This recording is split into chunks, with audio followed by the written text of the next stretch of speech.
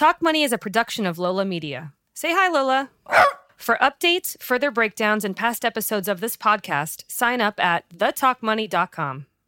If you enjoy our podcast, help us get the word out. Write a review on Apple Podcasts. It goes a long way to help us reach more ears. And now you can sign up for our newsletter, where we curate the best money topics of the week from across the internet. It's quick, informative, and most importantly, fun. Sign up at thetalkmoney.com/newsletter. Hey everyone, Mesh here. Welcome back to the Talk Money Weekly, where we talk about current business events paired with our newsletter. Today's episode, Shiba Coin paws its way to the top. Believe it or not, Shiba Coin has found its way to the top of the dog pile, becoming a top 10 cryptocurrency for doing absolutely nothing. How did this happen? Well, we're going to dive into it right now. So the last couple of weeks have been filled with earnings news, supply chain issues, and of course, the metaverse with Zuckerberg. But we want to switch it up a little bit, and we're going to talk about meme coins. That's right, the meme is back, and this time we see the reemergence of Shiba Coin, which is the cryptocurrency that's frankly a joke, and I don't mean that in like a condescending way. It's an actual joke. It's a counter to the rise of Dogecoin, which is the coin that came out earlier in the year that Elon Musk supported. It was another meme coin whose mascot is a Shiba Inu. A bunch of people jumped on board of it. It was supposed to be funny. Now, keep in mind, Shiba is a meme. It's a gamble. It's nothing more. It's a slot machine at a Vegas casino, and it doesn't represent a lot of all the good that's happening in crypto, right? Obviously, there's Bitcoin, there's Ethereum, there's Solana, there's projects that are trying to save this and that.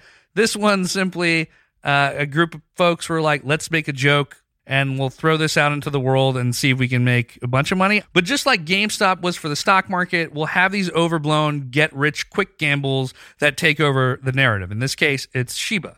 So why is it rising? Well, why do any of these things rise? I think a lot of it comes down to there's an army of fans that are backing this thing. They jump on a bandwagon and they get very excited about it. They continue to buy it. They try to push it. And apparently a lot of them were petitioning on change.org to get Robinhood to list it on their platform. In which case, if you get it listed on Robinhood or if Coinbase listed it, which they probably would never do, it would then continue to surge again because now it's just easier to buy. And it helps people get rich overnight. And I'm not saying that this is actually something you shouldn't do. I think we've gone to the point where if you own Dogecoin, if you bought GameStop, if you bought Shiba, you made a little bit of money. Maybe you didn't, but a lot of people made money. And so one could actually say that it's not a terrible idea to take a little bit of money and gamble with it.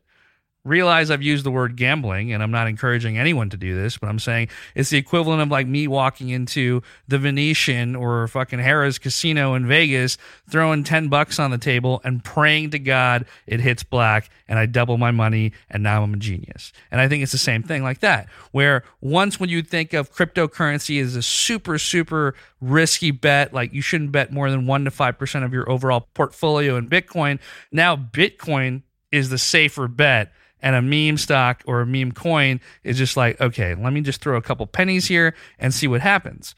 And I'm not going to say that this is dumb. I think in the past I might have said that, but people are clearly getting rich off this shit, and it's not dumb. Getting rich overnight is not a dumb thing. I think for a lot of people, it's an amazing lucky thing, especially if they can pull it off.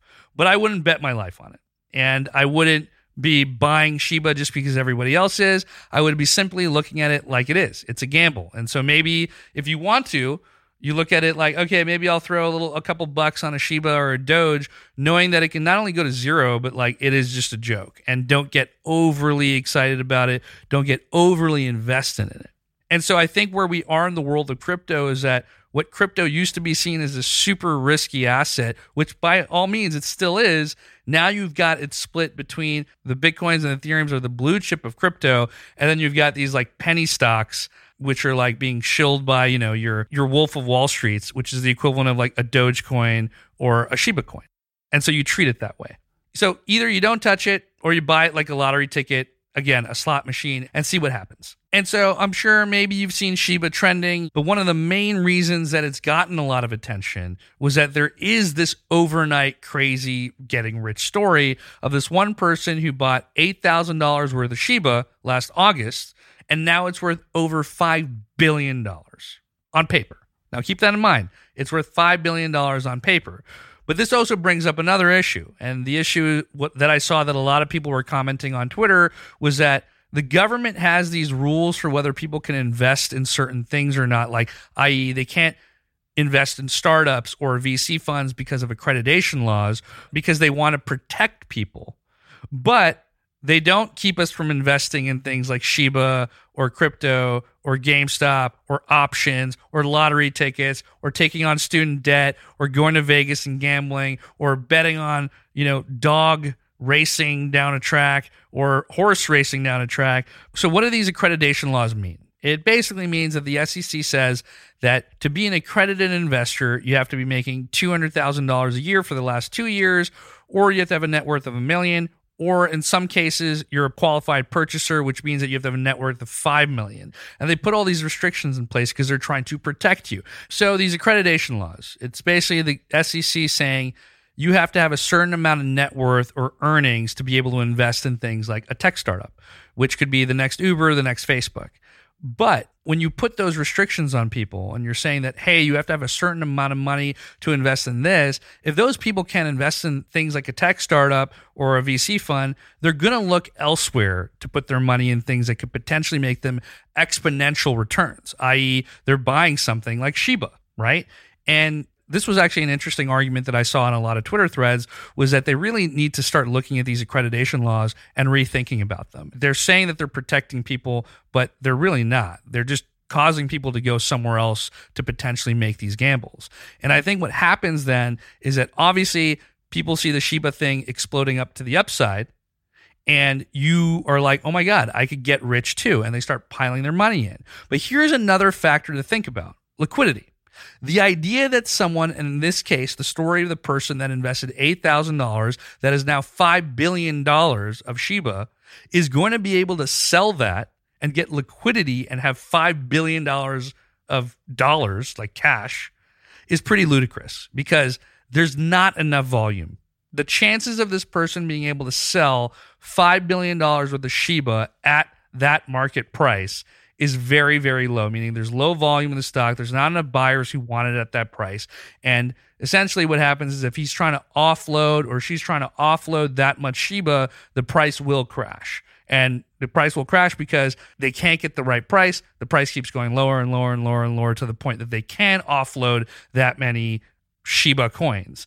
And so I read somewhere that, okay, 5 billion would be impossible, but it could be as low as 100 million, which would be the liquidity that they could get. Now, that's still a pretty good return. $8,000 becoming $100 million. That is pretty fantastic. Again, with all these types of coins, these meme coins, etc., liquidity is always an issue. This happened in 2017 during the crypto winter when all these ICOs, these initial coin offerings, where a lot of these coins were offered to the public and people were just like shilling out, trying to do money grabs. These coins were worth a hell of a lot of money, but there was absolutely no liquidity in the market and people couldn't sell them. I mean, I had friends who were worth millions of dollars on paper, but they couldn't get any liquidity, and eventually the price crashes, they can't get their money out, and boom. And so when you're looking at these things, you have to look about what are the ones that are going to last the longest? What are the ones that people are really excited about? What are the ones that have volume and liquidity? Obviously, something like Bitcoin. If you wanted to sell $1 billion of Bitcoin, you could do that. I mean, the market is there for that. Now, granted, 8,000 to 100 million is still a shit ton of money, but liquidity plays a major factor. You have to start thinking in terms of, hey, I'm rich on paper, and until I get this gain and I've got the cash in my pocket, I'm not rich. It's equivalent of like you could be sitting on a house and you're like, well, the house is worth $5 million. The house is only worth $5 million if someone pays you $5 million for the house. So in terms of liquidity, a good analogy, it's like owning a $5 billion house in Montana. And so the house might be worth $5 billion on paper, but you need to convince someone to come to Montana, move to some isolated part of the country, and pay you $5 billion to exchange that house. And the chances of that happening are probably pretty low, especially if you're dying to sell that house. If you're dying to sell that house and that person knows it, good luck. And that's what's happening with Shiba right now, or that's probably what we're going to see if we see a massive unloading of the coins. That said, the crowd is really passionate about Shiba for whatever reason, again, bandwagon or community or whatever you want to call it. And they went on Twitter and they went to ask Elon Musk, the person who once said something about Dogecoin to make the price pop off. And they asked him, hey, Elon, do you own Shiba? Which Elon responded, no, I don't. And you saw the price drop a little bit, but it, found some balance. And so Elon Musk is essentially a crypto kingmaker, a stock kingmaker. I mean, this guy can go out there and move markets. And he's been doing so because he's so engaged in the community. It's not like he throws a couple tweets here and there. He's like responding to random people's tweets. He's tweeting all the time. He's very open. He's not scared about being just, hey, I'm like one with the people, even though now he's actually the richest man in the world. But there is some type of connection that people have with him. Honestly, everyone should take some note of the playbook that this guy's made, because he's more connected with folks than like most of these people are, because they're so disconnected to them. I mean, imagine if like Zuck, maybe if he had better people skills, was engaging with people on Twitter and like responding to folks and like talking with people. It just probably would result in people being more fanboys or more fan people of Zuck, which they're not. And they're not really fans of Bezos, and they're not really fans of some of these other leaders, but they are fans of Elon Musk. And so speaking of Elon Musk, he's had a tremendous month. Tesla is now over $1 trillion company, surpassing Facebook. The company reported super strong earnings, a mix of strong sales in Europe and the US, even amidst all the supply chain issues.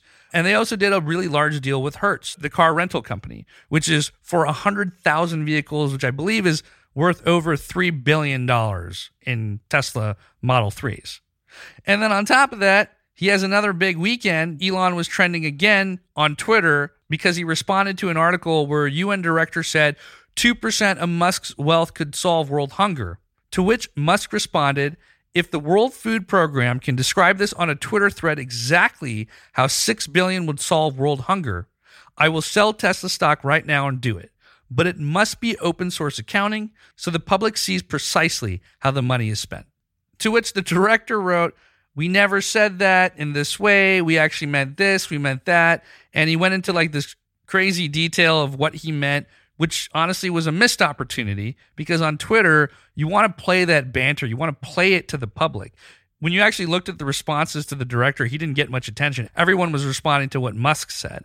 And so in this case, it would have been a perfect example if the director said something like, you got it, Elon. We'll do this together. Let's get on a call. Or, yeah, we're working on it. We'll get this out immediately. Because honestly, look, if you can do it, I'm sure the guy would actually sell $6 billion worth of Tesla stock and give it to them. And I think, again, this is why I think Musk continues to win. Why Tesla's also valued at where it's valued is because people genuinely like the guy, or appreciate at least that he's out there engaging with the community and engaging with the public.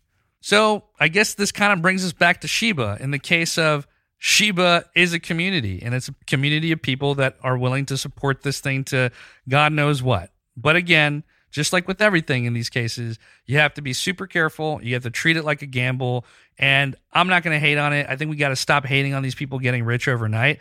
This is now a strategy, and it seems to work for some people. You just have to know where you are in the cycle. Are you jumping on the bandwagon too late, or are you part of the momentum? And either way, just understand where you're at and play the game.